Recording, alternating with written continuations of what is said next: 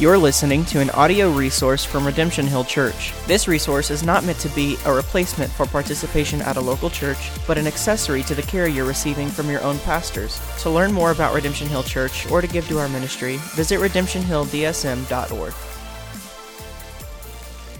Please turn in your Bibles to Matthew chapter 6. I will be reading from verses 25 through 34.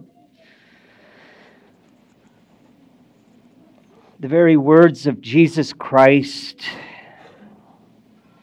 Therefore I tell you, do not be anxious about your life, what you will eat or what you will drink, nor about your body, what you will put on. Is not life more than food, and the body more than clothing? Look at the birds of the air. They neither sow nor reap, nor gather into barns, and yet your heavenly Father feeds them. Are you not of more value than they?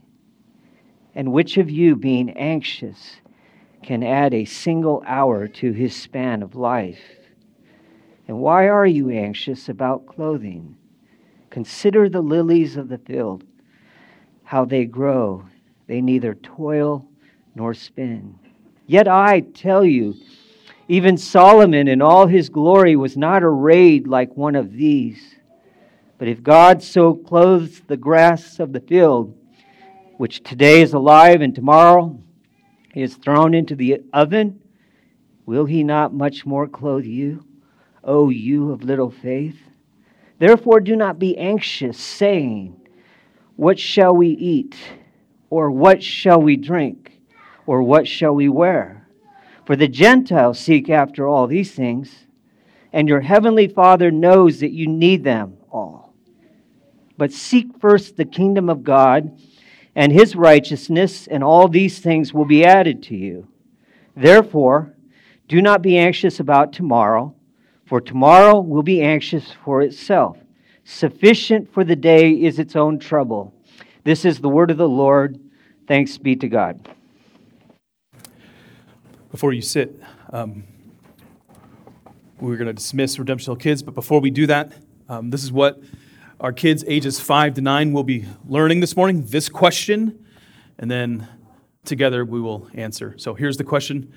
Since we are redeemed by grace alone, through faith alone, where does this faith come from?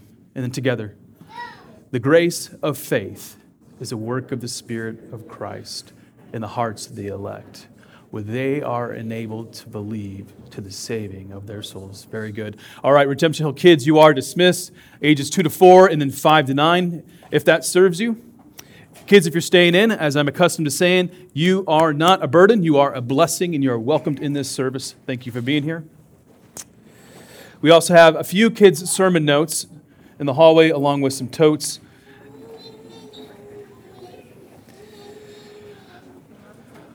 I walked in this morning, and Skylar was like, I never know what your facial hair is going to be like when I come to church. It was different last week. I think it was different the week before. Just for the record, 8th graders that I teach history and theology to, they voted on this.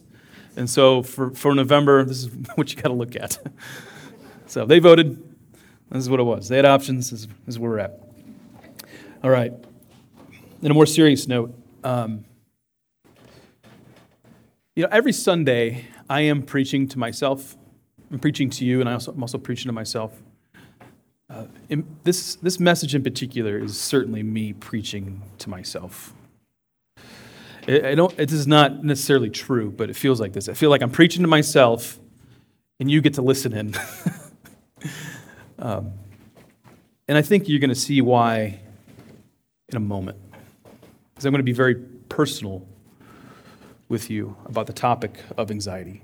And I hope it's a help for you as I'm personal with you as you process perhaps your own anxious life. So every sermon I preach, I have several goals. Some goals are the same in each sermon, and there are some goals that are specific to each sermon. For example, in every sermon that I preach, I want God to be glorified. I also strive to be faithful to what God has spoken in His Word, right? In every sermon that I preach, I pray that you would hear from God through the preaching of His Word. I pray that it would be the Holy Spirit at work in your heart and not the words and the voice of Sean Powers. I want God, the Holy Spirit, to be at work in your heart.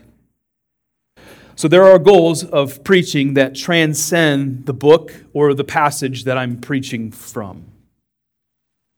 But there are other goals that are different from week to week. The text for Sunday, for any given Sunday, is determinative of one of the end goals. When we went through the Lord's Prayer, we obviously focused on prayer, but we had a bunch of different subcategories as we slowly walk through the Lord's Prayer. Today, we are looking at the teaching of Christ on anxiety. So, okay, great. We're talking about anxiety. But what is the end goal, right? Where am I trying to lead you? And more significantly, where is Christ trying to lead us? The goal is to allow Jesus, the Son of God, to speak to you through His Word, and for God the Holy Spirit to work in your heart to bring comfort and peace if you live an anxious life. The end goal is for you to be spurred on to greater faith in God. I'm kind of giving the game away on the front end. I'm letting you know what the topic is and the resolution provided for us by Christ. According to Matthew 6, verses 25 to 34, which Dean read, greater faith in God is the antidote to anxiety. Now, that seems a very simplistic way to understand what's going on here, and we'll talk about that. But I need to pray, ask for God's help, and then allow God's Word to speak to our lives and our hearts. Heavenly Father, this morning, more than most other mornings, I just feel needy and desperate, need help from you to be faithful, to be true, but to preach on a topic that touches all of us. So may your grace be evident this morning, Lord. May we receive the words from our Lord Jesus. May by the power of the Holy Spirit help us to apply and move toward in a direction of greater faith which squashes anxiety, which we all experience. We pray this all in Christ's name. Amen. Therefore I tell you, do not be anxious about your life. Matthew 6:25. And which of you, of being anxious, can add a single hour to his lifespan? Matthew 6:27. And why are you anxious about clothing? Therefore, do not be anxious. Matthew 6:31. Therefore, do not be anxious about tomorrow, for tomorrow will be anxious for itself. The Greek word for anxious in this passage is merimenao. It means unduly or overly concerned about something. But I actually think there's more going on here. The anxious person is often negatively affected by circumstances, although not all anxiety is caused by circumstances. In this passage, the anxious person finds it difficult to trust in God for what they need. So I begin this sermon by highlighting all the times the word anxious comes up in our passage because I want you to know that God's desire for you is to beat anxiety. God's desire is for you to live the anxious-free life. In the context of this passage, anxiety is viewed as a sin. Now, some might say anxiety is not a sin, and I would respond by saying that anxiety is probably on a spectrum in the way that we think about it and the way that we define it. But I'm going to define anxiety as a lack of faith in God because that's what we see in the text. It's right there in front of us. Anxiety is a sin, and we are to fight, not even say it a little stronger, we are to militate against the sin of anxiety. And Jesus teaches us how to fight. On Tuesday, I was sitting at a cafe, and I text this to my wife, Charisse. I quote, "Please pray for me. I am anxious about all the things that need to get done, and the irony is that I'm preaching a sermon on anxiety." Like, you can't make this up. So why was I fighting anxiety this whole last week? I was literally fighting against it all week. Fighting against the sin of anxiety. At the end of every October and the first week of November, I have this constant battle of fighting against anxiety. During this time of year, my denominational responsibilities kick into high gear. As I continue to lead the church, I'm also preparing to lead men in our denomination. I am the chair of our theology committee, and we have a big theology day that I put on, so I'm talking with people and coordinating things. And there's a lot to prepare for. So I actually think in God's providence, this passage landed on my plate during one of the most stressful times of the year. But of course, this is not the only time of year when I battle anxiety. My battle against anxiety has been happening for years. You think your pastor has it all together, don't you? No, not at all. After the Lord saved me in my early 20s, I was constantly battling anxiety, like day over day. And it was this passage that I would read. Like a moth to the light, I'd go back to Matthew 6 over and over. And oftentimes I would cry and pray to God as I read this particular passage. And I have to say that these words from Matthew 6 still bring comfort to me, and I know to many of you, when your heart is anxious. I know I'm not the only one who deals with anxiety. I know that I'm looking at a room full of people who battle, just like I do. As I said, the battle against anxiety can be on a spectrum. Some of you know the darkness that exists when anxiety sets in. Some of you know that. You've been there. There have been days when it's like, I don't want to get out of bed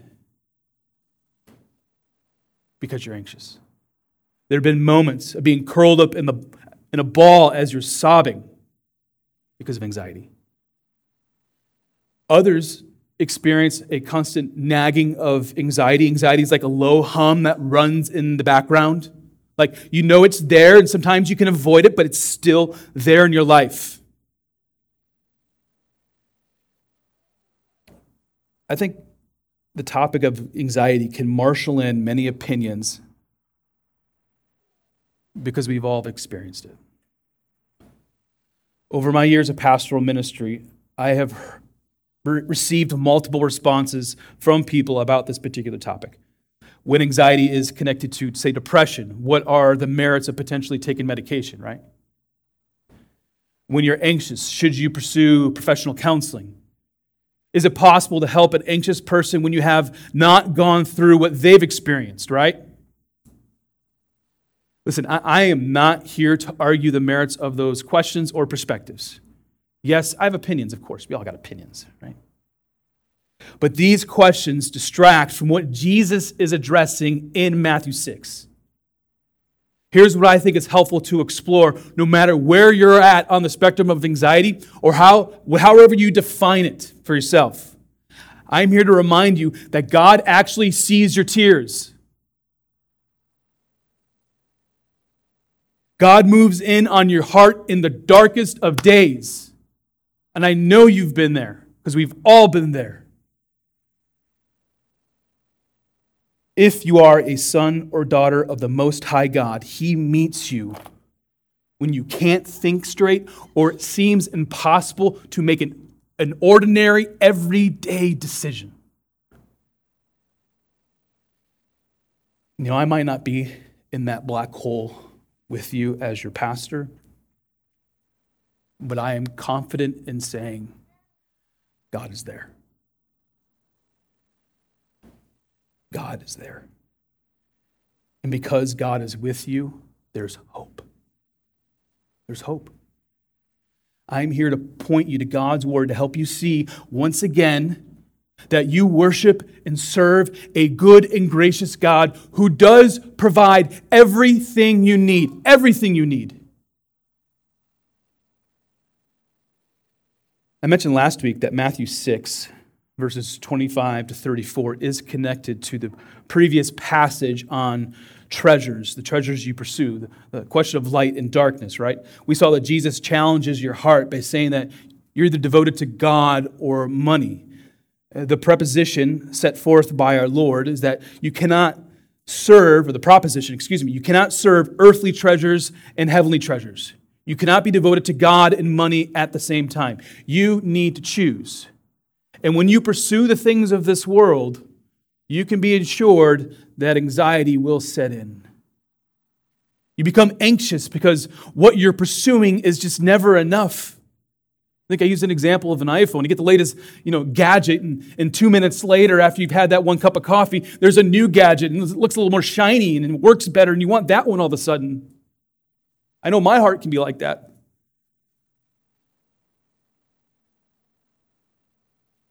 There's always more to pursue, and setting your heart on the things of this world will make you anxious.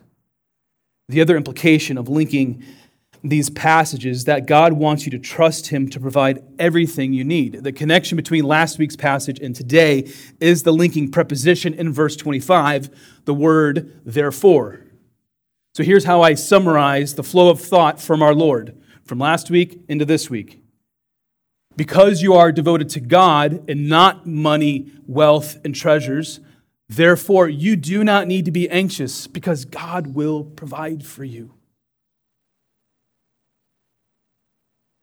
I had never been more broke in my life than when I was in seminary and newly married to Charisse. For 3 years, the goal was twofold. 1, earn a master's degree. 2, survive. Like, the bar was pretty low.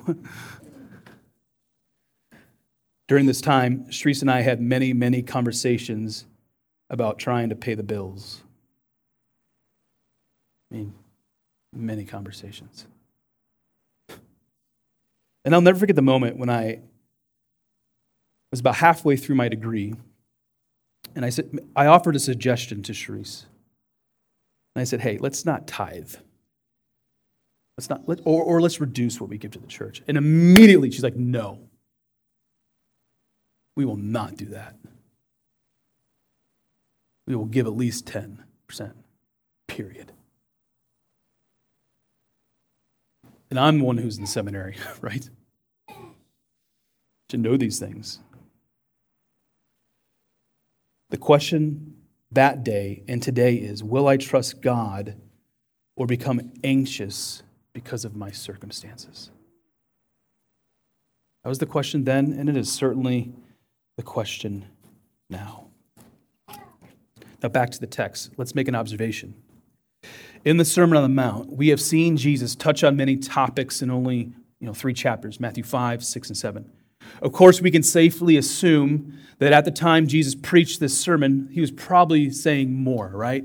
But the gospel writer Matthew summarizes the teaching of Christ, and so a lot of topics are covered in just a short amount of time. In general, Jesus makes a point and then he moves on. But Matthew seems to tap the brakes when addressing anxiety. And perhaps Jesus spent more time preaching on this topic than what is revealed here. So why does he spend more time on this topic? Why does the gospel writer Matthew make the editorial decision to use a little more parchment on this subject?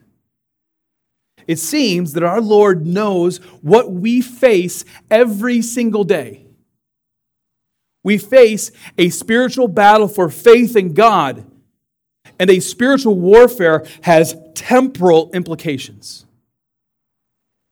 A concern I have about how our culture thinks about anxiety is that it's through a materialistic lens only. The spiritual is disconnected from the material. But Jesus shows us how anxiety is deeply connected to a greater spiritual battle.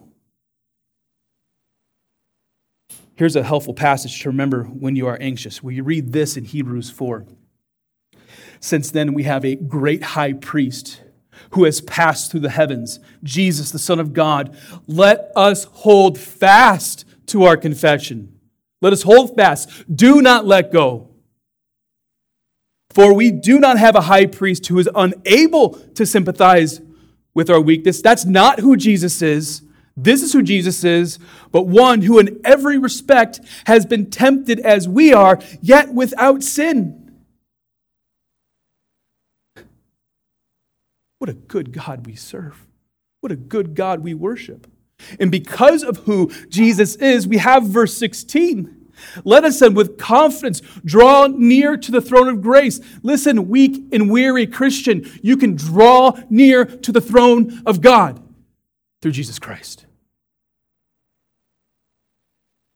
And in the end there, that we may receive mercy and find grace to help us in our time of need.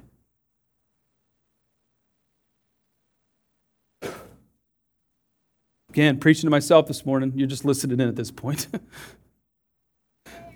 Jesus sees my weakness. He sees your weakness. And it says here, he meets you in your weakness.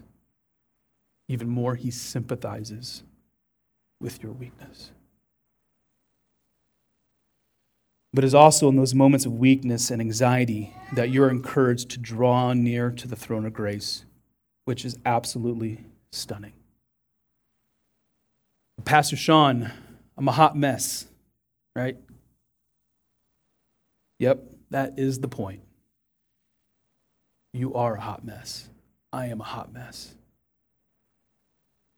But we are God's hot mess. God knows why your heart is anxious. So Jesus knows that he needs to illuminate the path that leads the heart away from anxiety and toward peace through greater faith. And the first step on the path toward peace is to draw near to the throne of grace where you receive mercy and grace in your times of need. Here's one more contextual note before we look at some more details of this passage. There is a difference between anxiety and fear. There's a difference here. Sure, there might be some overlap, but they are actually distinct terms. The New Testament has a specific word for fear, phobos, which is very distinct from the Greek word for anxiety. For example, I actually have an irrational fear of snakes, right? I hate snakes, like a lot. And the kids try to put the fake snakes in my bed, and sometimes I'm like, I know it's fake, and here I am, going crazy. I have an irrational fear of snakes. But the thought of snakes does not prevent me from getting out of bed every morning. I can get over that irrational fear. But anxiety seems to be much different from fear, not only in Scripture, but in how we understand our everyday life. There appears to be a depth with anxiety that does something to the heart that disables the opportunity to overcome a fear and embrace unbelief. Listen, I am sure there's a clinical way to describe the difference, but from life experience and being counseled by the Word of God, I think we're headed into the right direction. I think we are seeing it, anxiety, through the eyes of Christ and not through the eyes of a person with a PhD in psychology. So there's many moving parts in this passage. So I want to tackle it by asking 3 questions. Here they are. What does Jesus identify as the source of our anxiety? What is that source? What makes us anxious? Then the next question is, why do we become anxious? Why does that source cause our heart to become anxious? And the third, how do we combat or overcome anxiety? So 3 questions to lead us through this beautiful passage. What, why, and how? So what is the source of our anxiety? In this passage, the source is the things of this world. It is the roof over your head. It is putting food on the table and clothes on your back.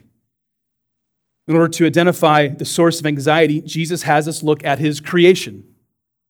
We're so consumed with ourselves, and Jesus is like, okay, let me do this. Let me have you look at creation in order to help make the point.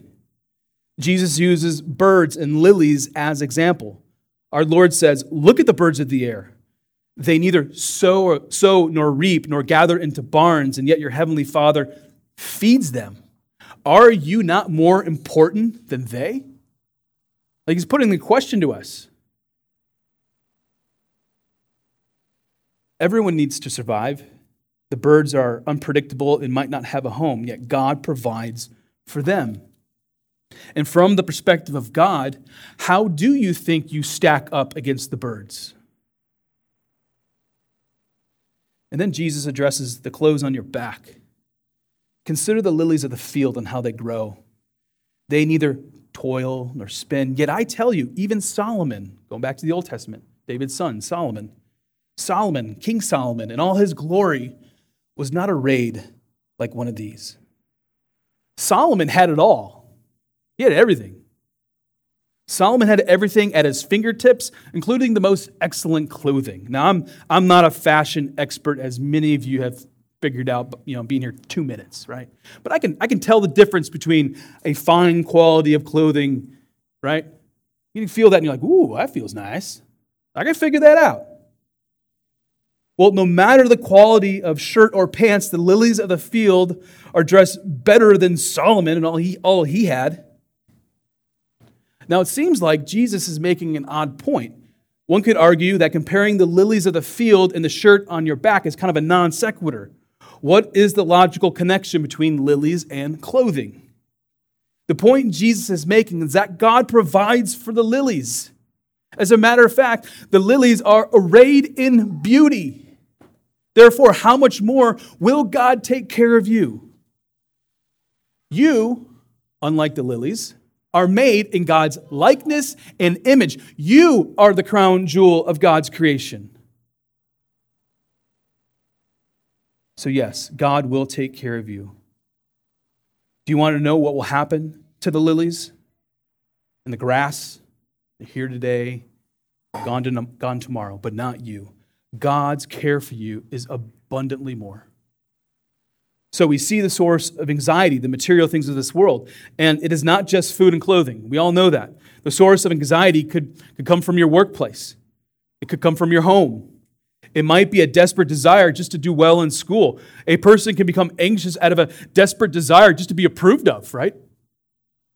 There are 1,000 reasons why a person might be tempted to anxiety.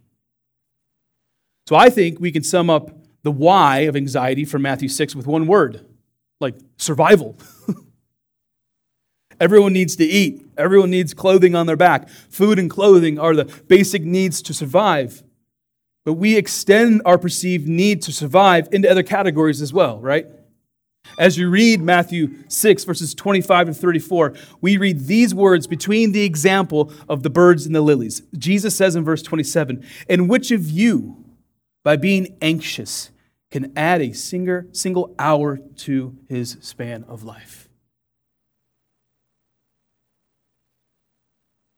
Depending on my mood, I might take verse 27 as a rebuke or a reality check.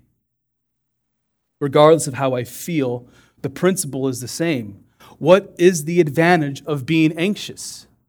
Answer: anxiety offers no benefit to your life. None. The days of your life, the number of days, are not impacted as you worry about food, clothing, or other material items. They're not impacted. So why worry? Here's another story from my time in seminary. Probably seen a pattern now, right? It was my third year of seminary, and I came the closest to a panic attack caused by anxiety. At least, maybe it wasn't, I don't know. Here's what happened, and I'm going to tell you why I think I was anxious. I was taking an advanced Greek class. I'd taken all my requirements, and I just wanted to take more Greek. And I got a little bit over my head, and I was studying for a final. And I desperately wanted to receive a good grade. But there were aspects of the class that I had difficulty understanding. And then one afternoon, I absolutely broke. Just broke. I remember Sharice was at work. I was at the apartment. And all of a sudden, I found myself in the bathroom, sobbing, curled up in a ball, holding my knees. Some of you have been there, right? The episode seemed like it lasted for hours. And you might be wondering, how does that cause anxiety in your life, right? It was a challenging moment in which I I had to take a hard look at my soul. So here's how I diagnosed my heart from that moment. I desperately wanted to be a great student. I wanted others to think well of me as a student in seminary, right? And then I feared that a failure in this class might result in others thinking less of me. It was an irrational thought, certainly. Long story short, I just wanted to be liked. My desire to survive at that moment was connected to other people's perception of me. So why did I go into the dark hole of despair? I'm sure there might be several conclusions, but I think Jesus hits the proverbial nail on the head. He says at the end of verse 30, "O you of little faith." Before reading the rest of the passage, let's ask this question. While I was in the bathroom crying and clutching my knees, did I have little faith? Absolutely. I lacked faith. Is it also true that in my tears, God extended His grace and mercy toward me? 1,000%. 1,000%. For sure. It is God's grace and mercy that got me through a difficult season where I lacked faith. Notice we sang earlier, He will hold me fast. God, will hold Sean Powers fast by His grace and mercy. Because if you're anything like me, there are times where faith is weak and we need God to hold us because our grip seems to slip sometimes. Jesus continues to say in verse 31, "Therefore, do not be anxious, saying, what shall we eat, or what shall we drink, or what shall we wear? For the Gentiles seek after all these things, and your heavenly Father knows that you need them all." Oh, Sean Powers of little faith. I was more concerned about a letter grade and the effects of that letter grade than I was with being faithful to God with what was right in front of me. I don't know about you, but when I become overly self-focused, insecurity grows. When insecurity grows, anxiety grows. When anxiety grows, faith in God dwindles. But Jesus says to you and me, trust me. Trust me. A reason why anxiety can grow is because of unbelief, a lack of trust. Anxiety grows in the realm of unbelief. Here's a picture of how anxiety spoils the heart and cultivates unbelief. Let's say you got a glass jar in front of you, right? It's full of water. The jar is your life and the water is your faith. But what happens if I take one drop of dye and put it into that jar? You see it spread. It begins to spread. That one drop of dye begins to affect the entire jar of water. Anxiety can spread just like that. Anxiety can spread in the midst of unbelief. Or to use another example, anxiety is a tick that slowly sucks belief out of the body and soul. Look, I know that the reason why our hearts become anxious is more nuanced than to say, have more faith. Right? I don't want you to leave to hear me say, have more faith and everything is solved. I understand things are more nuanced and our lives are complicated and messy. I get that. A reason why anxiety can grow is that unbelief, and anxiety grows in this realm, right?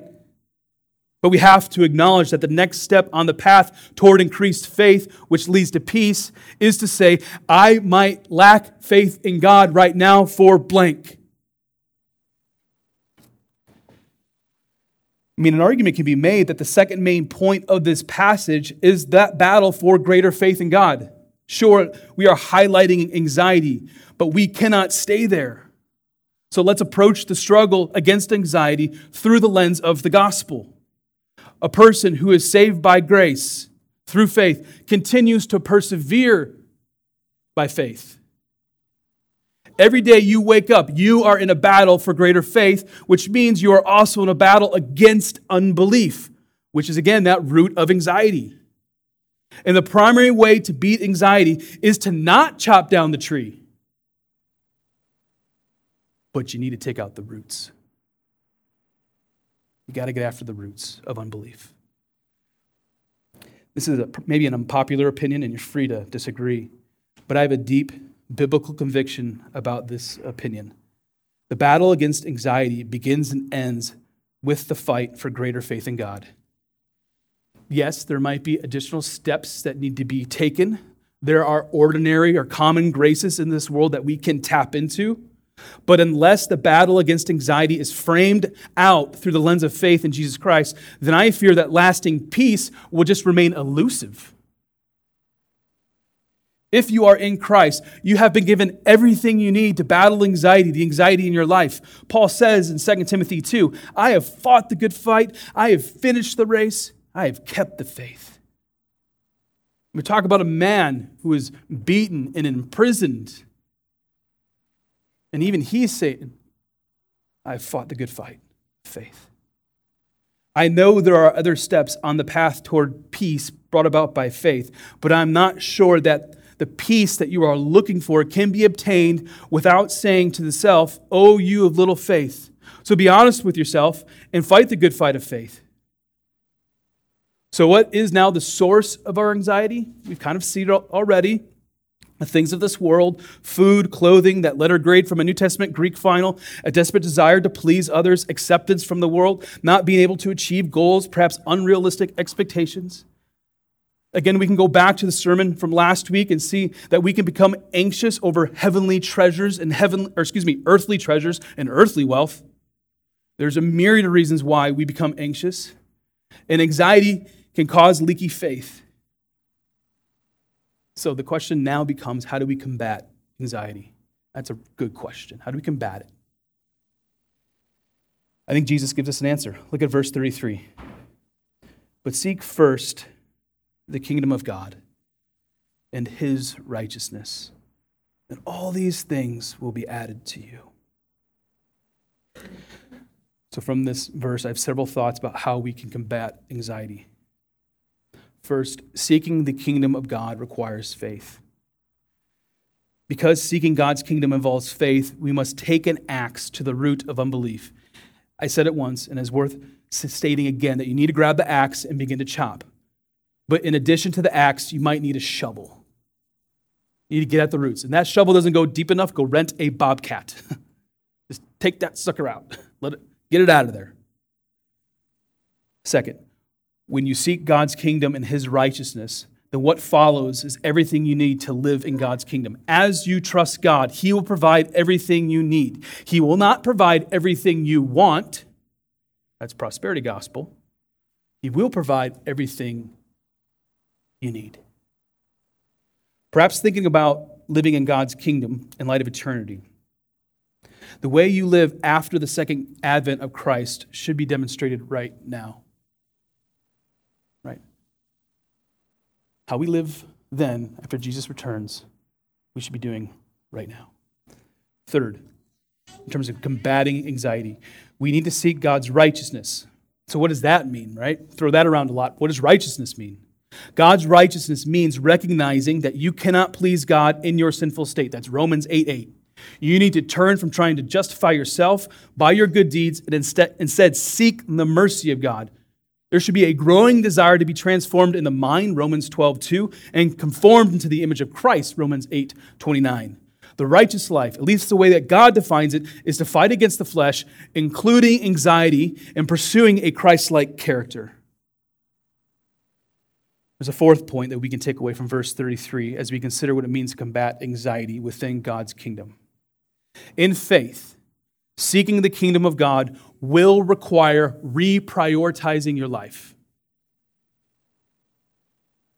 It requires reprioritizing what you do with your time, what you do with your money. When you seek the kingdom of God, you, in faith, will squash unbelief and anxiety, and you will receive a peace that is only found in Christ. But sometimes that means stepping back and being like, okay, what do I need to reprioritize? Because in God's kingdom, that is what he's asking me to do. Because the way that I've been prioritizing things has been causing an immense amount of anxiety within my life. I know that the word anxiety has become a loaded term. We all know that, right? As I've said, some might consider anxiety on a spectrum. But I'm attempting to define it in a way that Christ defines it here in Matthew 6. The way Jesus defines anxiety in Matthew 6 is a lack of faith. Therefore, we are encouraged to fight for faith. We are to fight for a greater trust in God. We are encouraged to trust God that He will provide everything that we need. Now, I'm going to end with another passage that has had an impact on my life. It's a particular passage that I often pray over other people with. It's from Philippians 4. Just right out of the gate. Do not be anxious. Do not be anxious about anything, as a matter of fact. Kind of qualifies that. Do not be anxious about anything, but in everything, by prayer and supplication with thanksgiving, let your requests be made known to God. You get to go to God with your requests. And the peace of God, which surpasses all understanding, will guard your hearts and your minds in Jesus Christ. If you are tempted toward anxiety, I would encourage you to memorize this passage from Philippians. You see how he switches gears from verse 6 to verse 7. Do not be anxious. Verse 7, and the peace of God, which surpasses all understanding, will guard your heart and guard your mind. Let's pray. You're listening to an audio resource from Redemption Hill Church. This resource is not meant to be a replacement for participation at a local church, but an accessory to the care you're receiving from your own pastors. To learn more about Redemption Hill Church or to give to our ministry, visit redemptionhilldsm.org.